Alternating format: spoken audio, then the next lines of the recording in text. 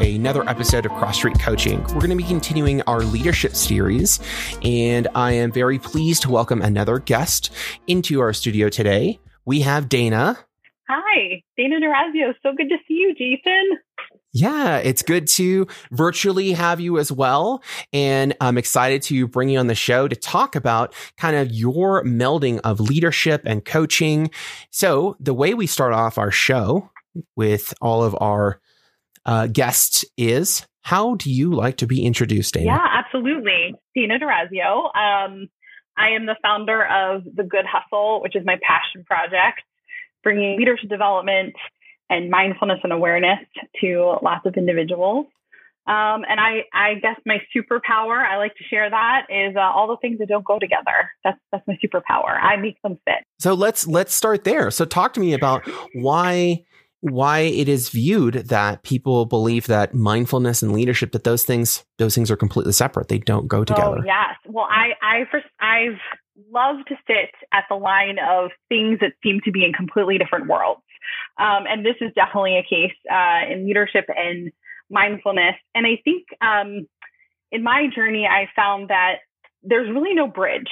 So there's either you're in one camp, which is, I'm all in touch with my human self. And then there's this other space where I lead and it's strict, and I'm moving my hands here. I'm so Italian.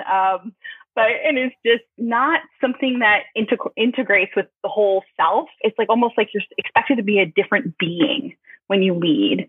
And I think that why they're seen as different is because there's not a lot of conversation around, I think, really to lead, you have to be your whole self. And that means you got to really know you. And our society is not one in which we have those places to learn about ourselves. And I think mindfulness is a bridge to it.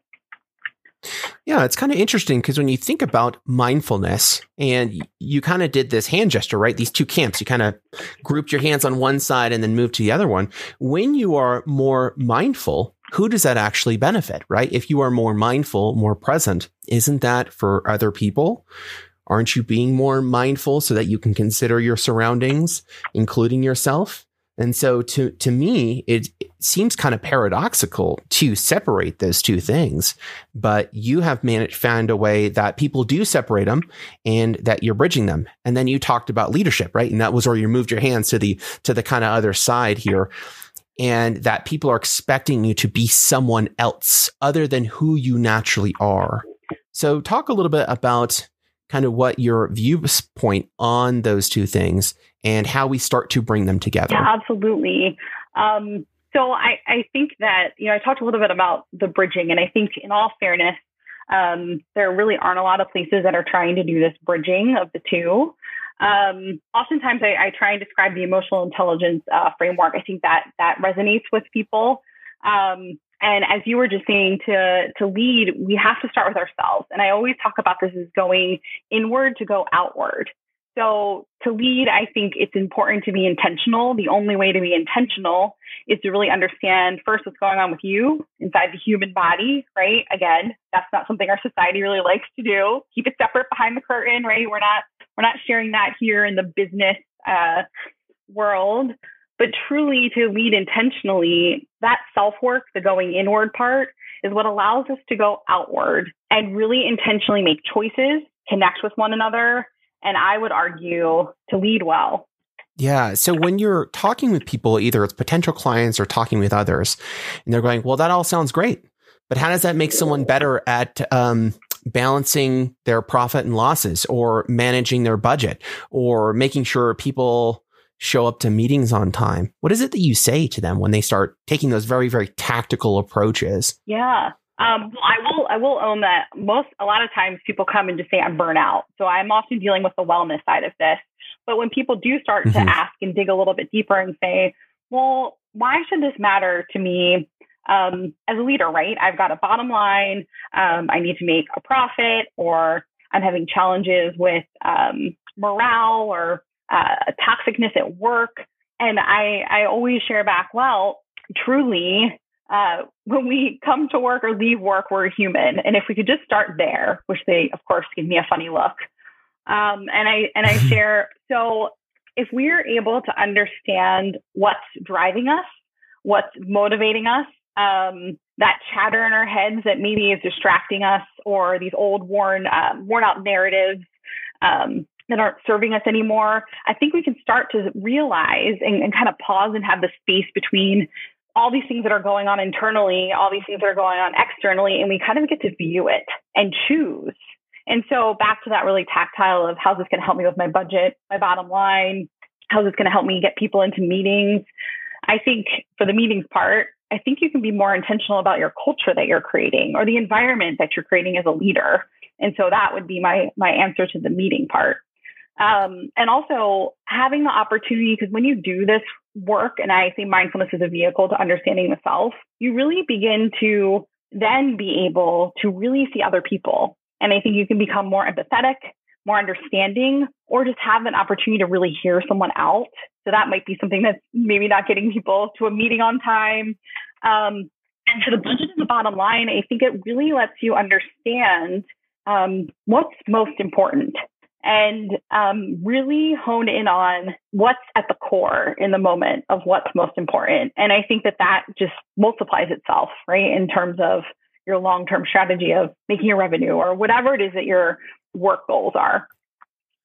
Yeah. What do you find that people often say to that? Like, what's most important? Especially because, as you kind of said, most leaders that come to you, that they're in a rut. It sounds like they're open or they're ready to do some kind of work.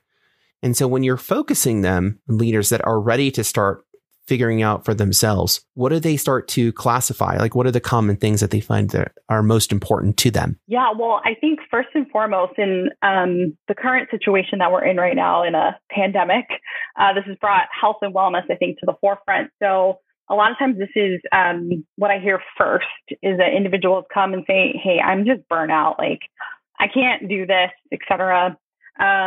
I need a break. And so a lot of the conversation that we have is really around this giving permission to do what it is that you need. And when people are asked what's most important in the moment, it's kind of reclaiming the present moment. This might sound kind of out there, but I just mean in terms of taking a second and taking a breath and saying, what is it that I actually need right now? And it could just be lunch, or it could be, I need a bio break. Right? But like we oftentimes just we really ignore ourselves and ignore what it is that we need. So when I'm engaging in those types of conversations, individuals will oftentimes come with a very honest answer of, I think I just need some rest, or I just need a moment.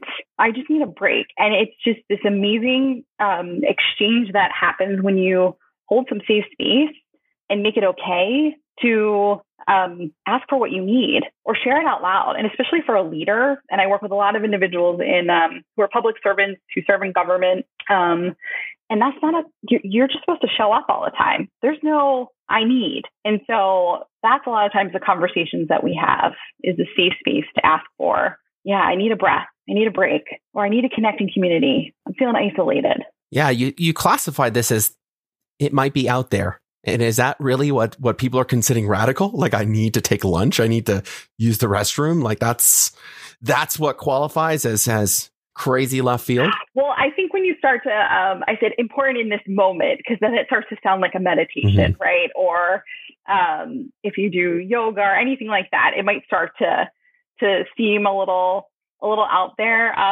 But yeah, I think the radical part about it is giving permission to take the second and actually ask yourself. I think that's the radical part, because we don't really have many opportunities in our community, in work, depending on what kind of work we do. But I would say the vast majority of us don't have those moments to just take a pause and actually, or even have someone ask, like, hey, what do you need right now? Or what's important right now in this moment to you?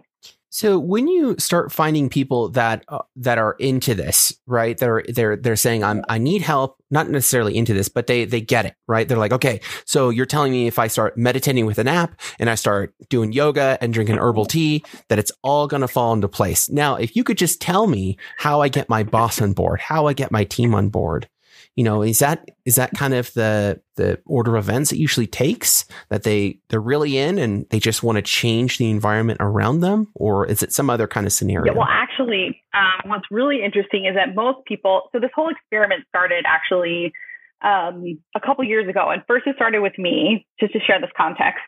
and I was going through a lot of shifts in my life, some real big stressors, some more positive, some more, a little trying. And so I decided to walk down this path of doing the 8-week mindfulness-based stress reduction training. And so I went through that process, and at the same time, I decided I wanted to deepen my yoga practice and become a certified yoga instructor. And then when I came out of these trainings, I actually was faced with a very toxic work environment situation that some individuals were facing. And so this word mindfulness started floating around. And what actually caught people was this idea of, well, I've been hearing this word. What is it? Like, can I try it? And I just would start sharing what I was learning. And then people would say, well, how do I do it? And so this was kind of the conversation that started all of it, that people were starting to say, oh, so I don't have to look like this or know this or do this. And I'm like, no, it's for everyone, this like access point. And so to answer your original question, really individuals have this experience. So I hold space every Tuesday morning for 15 minutes, and anyone who wants to come meditate can come meditate. And I weave in some mindfulness practices. And from that experience, I found people are wanting to bring people from their community in, people from their families in. They want to share it because it becomes the space for them, or they want to bring it into their offices. So yes, people, once they experience it and make it their own, they want to bring more people in to make it their own as well. Nice. So people that are finding, relief or basically positive improvement for this, they want to share with others, not necessarily be like, no, I'm great. I drank the herbal tea. I stretched. You now let me assign the other people that I need to be more mindful to you. It's more of a sharing, sounds like a collaborative approach. Yeah, it's definitely about community. And I think this goes all the way back to the beginning of where we started our conversation of having this permission to ask for what you need or note it. And, there's a lot of conversation around self-care. I won't go there for too long because I think it's gotten blown up into products and just messaging that's really not authentic. But it's a lonely, isolating thing when you think about taking care. And I think that it's a really unique opportunity when you offer a community approach to taking care. So everyone shows up. It's their own thing, their own way. They might all take part in the same practice, but what you take from it and leave with is your own and is different. And I think it's that community aspect, back to the collaborating. People, I think, are really seeking connection and healing. And that's what I'm seeing is resonating. So they're bringing others to say, hey, this was really powerful for me. Maybe you want to come join too. Come be part of the community. Awesome. So what does it actually entail if someone starts to do that? So you talked about kind of these mindful mornings, how people start for 15 minutes, they're inviting other people. What are the other kind of interventions or things that you're teaching them to do to have these things be present in their day-to-day lives? Yeah, absolutely. So, everyone can come and practice for 15 minutes. And I always say wiggles are not welcome, or wiggles are welcome. I'm sorry. Wiggles are welcome. Because, right, it's back to your own practice. And I think really what I encourage individuals to do is just simple things. It doesn't have to be special. And I always say I invite people to start with breath, because that's our own rhythm and our own invitation every moment back to ourselves. And there's actually a whole process that happens in our bodies, because I will totally nerd out about the science in case people are like, why did I feel that way? Why did that work? That was weird. And I'm like, actually, it's not weird. It's our bodies. Like, this is how this happens. So just take 3 breaths, right? And that's normally where I have people start. And I say, the first breath, just note your body. Like, where are you in space right now? You don't have to close your eyes. And then I offer the next breath, notice your breathing. And then the next one, asking people to say, okay, so what's most important right now in this moment? And people are like, oh, wow, that worked. And I'm like, yeah, because when you can really get back to breath, we get out of our fight or flight, right? We get out of our stress zone, and we start to bring on our everything's okay parasympathetic response, right? And system. And so that's actually what's happening. Yeah, that is really cool. The parasympathetic response. Do you want to talk a little bit about what that is? So I am not a scientist. I will give you my high level of this. So when there's something that happens in our lives, right, we can use work, right? We'll go back to the leadership piece. So something stressful happens. a lot of times, so we'll call it a trigger, something external to us. And so then our body will start to try, our mind will try and understand what exactly is this trigger. And if it's something that's a stress-inducing trigger, what happens is sometimes our body, especially right now, we're all in a heightened state, we're already all stressed, we will hijack our rational brain and go right into, okay, fight or flight, fight or flight. We've got to make a decision, like something needs to happen. I need to keep myself safe.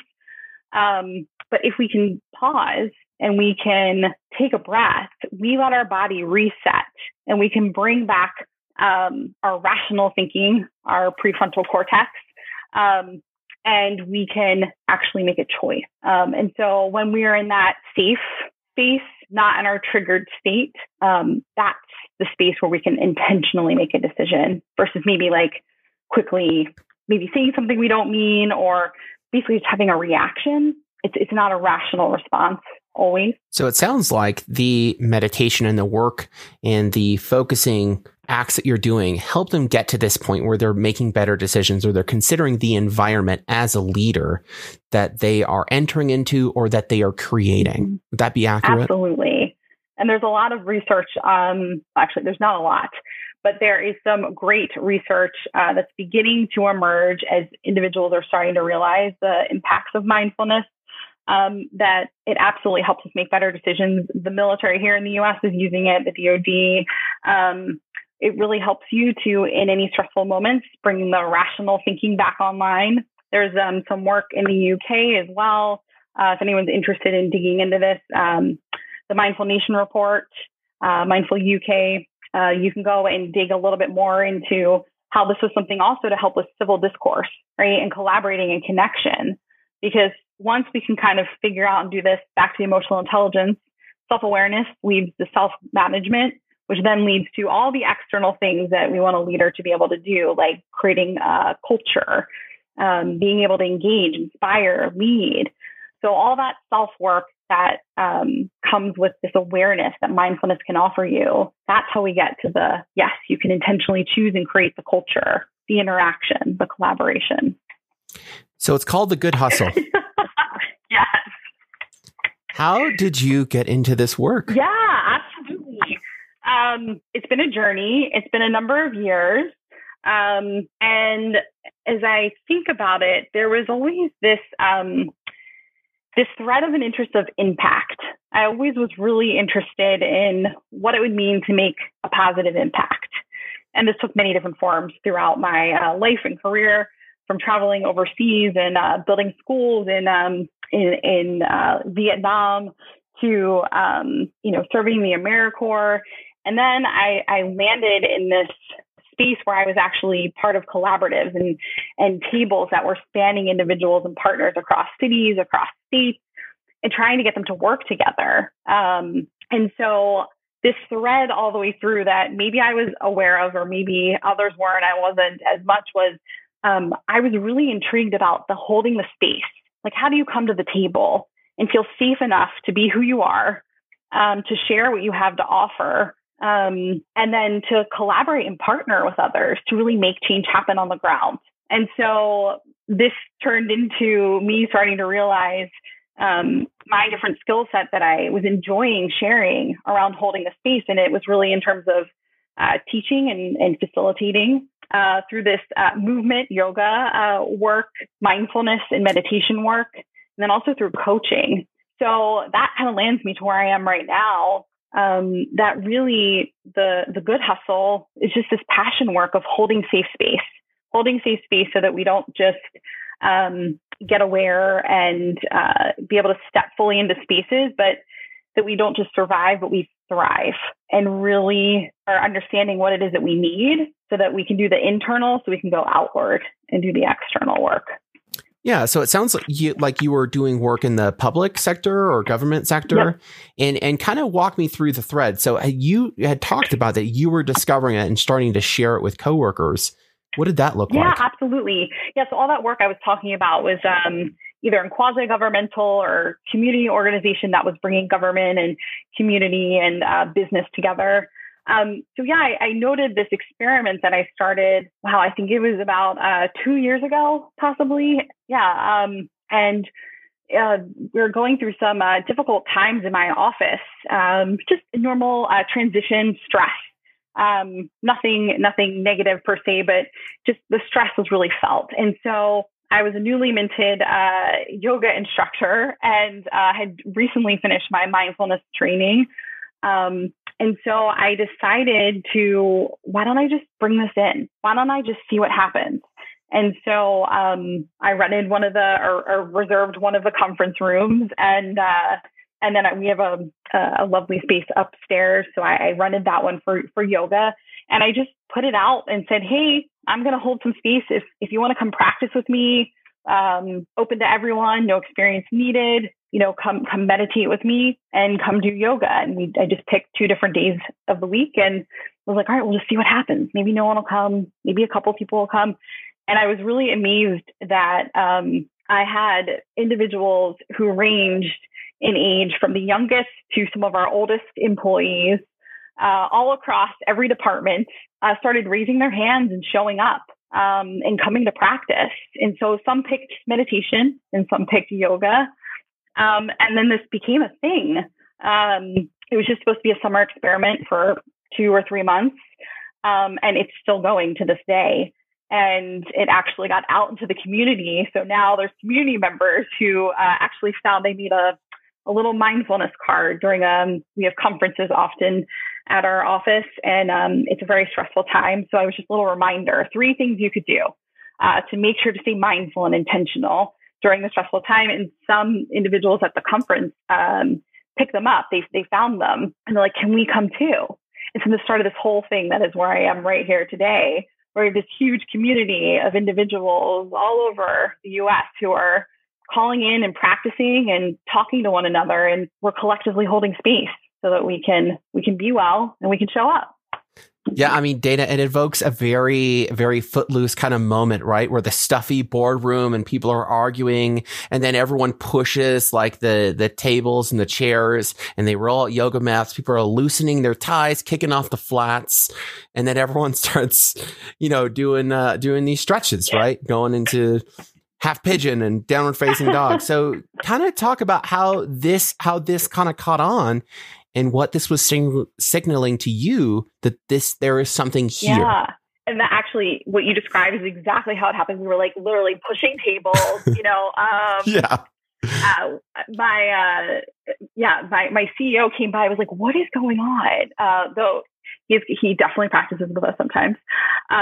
We would all push all the furniture, and for the meditation, we outgrew our room. We're all crowded in there. Again, this is pre-pandemic, where we could be that close. Mm-hmm. And then, I started having people drop by my office, and they started asking questions like, hey, can I come? Yeah, of course you can come. Like, hey, are we practicing today? And this would be, for yoga or for the mindfulness and meditation. And then I started getting questions around, for asking for resources. Hey, I'm trying to practice at home too. Or, hey, I want to get a mat. Like, thanks for bringing us mats. Like, I want to get my own because I really like this.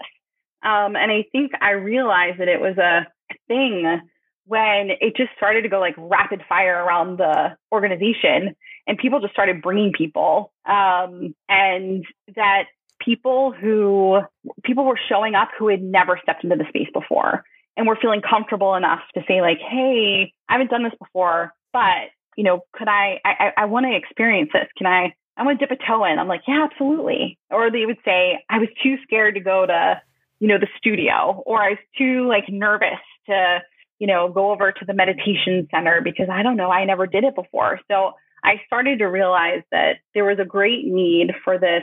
It's for everyone. It's accessible. It's authentic. It's yours. And just creating a safe community space for individuals to just have a moment with themselves, but also doing it in community. That's really powerful, the community part, not just the solo practice. It's curious that you call this the good hustle, because hustle mentality in hustle business is all about go, go, go, right? Oh, do you like doing that crazy craft? Well, you need to open an Etsy store. You need to have your 3rd job. What are you doing on the weekends? You need to have your Instagram store or this, that, or you need to be engaging social media or going to craft fairs, whatever. And the way that you're describing what is taking place is people actually, and what we kind of talked about in the first part of the show, was teaching people to slow down and be present through mindfulness, through yoga work. So talk to me about how you landed on the name, The Good Hustle, because it sounds like it could be a force used for good or for evil, right? Same thing like with self-care, where now self-care is about White Claw Wednesday and going, woo, right? Having a good time. Oh, I cringe. Kind of took a different direction. Yeah. No, so it was on purpose. It was very intentional. So I'm definitely a recovering type A. Like, if you talk to anyone I who works with me or who I coach with, they coach me. They're like, oh, she always has her calendar, right? Like, I am definitely someone who is focused. But I started to realize that there is another way. There's another way to do work. There's another way to show up. And what that involves is this whole person approach. And so I intentionally called it The Good Hustle because I feel like this is the good way, if you will. Not that it's the right way, but maybe it's a better way to start thinking about how we decide to give our energy out there into the world, how we decide we want to engage and do the work. And so it's really taking a whole person approach to support you and giving you the opportunity, yes, to pause, giving you the opportunity to, taking care or resting. That is not a bad word. I was just listening to an interview with Sharon Salzberg, and she was just sharing, rest is important. We can't show up for things in life if we don't take care. Like that nurturing, restorative piece, like it's really important. So the good hustle is basically that, the idea that, yes, you can go achieve the things that you want. But again, it's not the survival mentality, but really a thriving mentality. And then it's all of you. We don't like cut ourselves into pieces and like a piece shows up to the office, a piece shows up in our home. Like it's all of us. We show up everywhere. And I just think it's time that we embrace that. That's reality, right? So there's a way to show up and do it, but bring everything, bring all of you. I like that. So as you've been diving into this work, how has this changed you personally and your work right now? Do you just levitate from office chair to office chair as between meditation practices? And yeah, I know. Well, so for me, I have found it, in the most immediate, during these current times, I found it as a refuge for me. It's how I kept going and being able to hold space for others, was to lean back into those practices. And I think it has also really, personally, it's allowed me to really understand what's most important and kind of reset my rhythm. As someone who was like a go, go, go all the time, as someone who still works really hard, but keeps it in balance and really understands what that balance means. Is this artful play of trying, right? And you might tip one way too far, but you can come on back. And it's also just made me realize in going on this journey that there's so many others who just want the invitation to feel like they can come to that table to learn that there's another way that you can show up, that you can kind of paint your another picture of how you want to lead. Or for some, I found it's even opened up a space where people start to realize, let me explain the metaphor that I think will help this. I think that sometimes we can go through life and feel like we've got a filing cabinet. If you know me, you've known this, you've heard me say this so many times. And sometimes we just pick by years, I'm a certain age, and we pick up the file, we open the file cabinet drawer and we pull out the file and we read what's on the list or the checklist of what maybe we're supposed to have accomplished or be doing.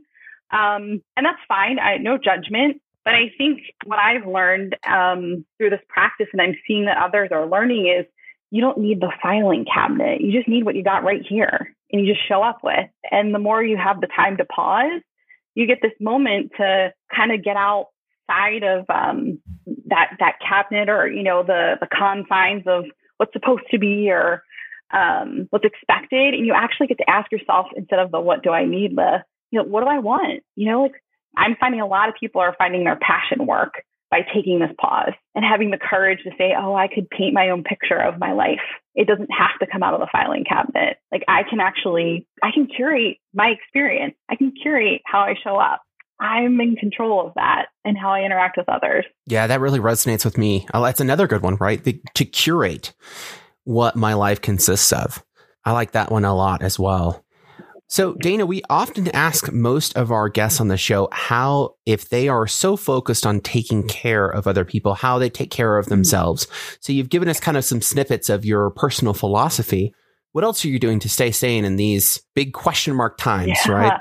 Yeah, that's a great question. Thank you for asking me that. Because I love to share about my personal practice, because people are always asking. And so I think for me, back to that calendar, I'm a recovering type A, as I said. I actually hold spots on my calendar. They say SC for, yes, we're going to use the word self-care. No, there's no White Claw involved in them. And so I make sure to have breathers, like actual pauses in my day. And those are sacred spots on my calendar. Those that I work with or interact with, they know what SC means. So that's one thing I do, is kind of taking back my day and making sure that, I've got time to eat. I have reminders even for, 3 breaths, just to remind me to breathe. I'm really big about unplugging. So when I'm done my workday, I'm done my workday, and I'm refocusing on something else, right, that serves me. I always make sure to come back to the question of, what do I need, and is this serving me? And taking honest stock of that. And then being brave enough to make the choices. Everyone's not going to be happy with the choice that you might make, right? If it's something that's not serving you. And gratitude also is a really powerful practice. Anyone who follows Brené Brown's work, I'm a big fan. She speaks about this in The Gifts of Imperfection, and that gratitude and joy have this really beautiful link. And I think in order to really be present and take in all the things around us, to be able to do the curating, is also just taking note of the things, even small things, right, that are giving to us or filling our tanks. I think that's really important. So I have a pretty regular practice around that. Yep, Brené Brown comes up quite often on the show. So it sounds like reserving that time on the calendar, unplugging, being brave, and then also focusing your attentions to something else outside of work. Yeah. All good, sound words of advice. Well, Dana, this has been an excellent short chat. Thank you so much for coming on the show. Where can people find out more about you? Absolutely. You can find me online at goodhustle.org. You can also find me on Instagram at Good Hustle Now. I think those are the 2 main ways that you can reach out. You can also send me a note if you want, Dana, Dana, at goodhustle.org. And I'd love to hear from you. Excellent. We'll have links to all those in the show notes as per usual. Dana, any last words before we sign off for today? Just gratitude. Thank you for this opportunity to get to share a little bit about this work that I think is so important. And I hope that maybe even if just one person's inspired to just be able to answer the question of, what do I need, or what's important in this moment. So thank you, Jason. I'm appreciative. Yeah, you're welcome. I hope so as well. Thanks for tuning in, and until next time.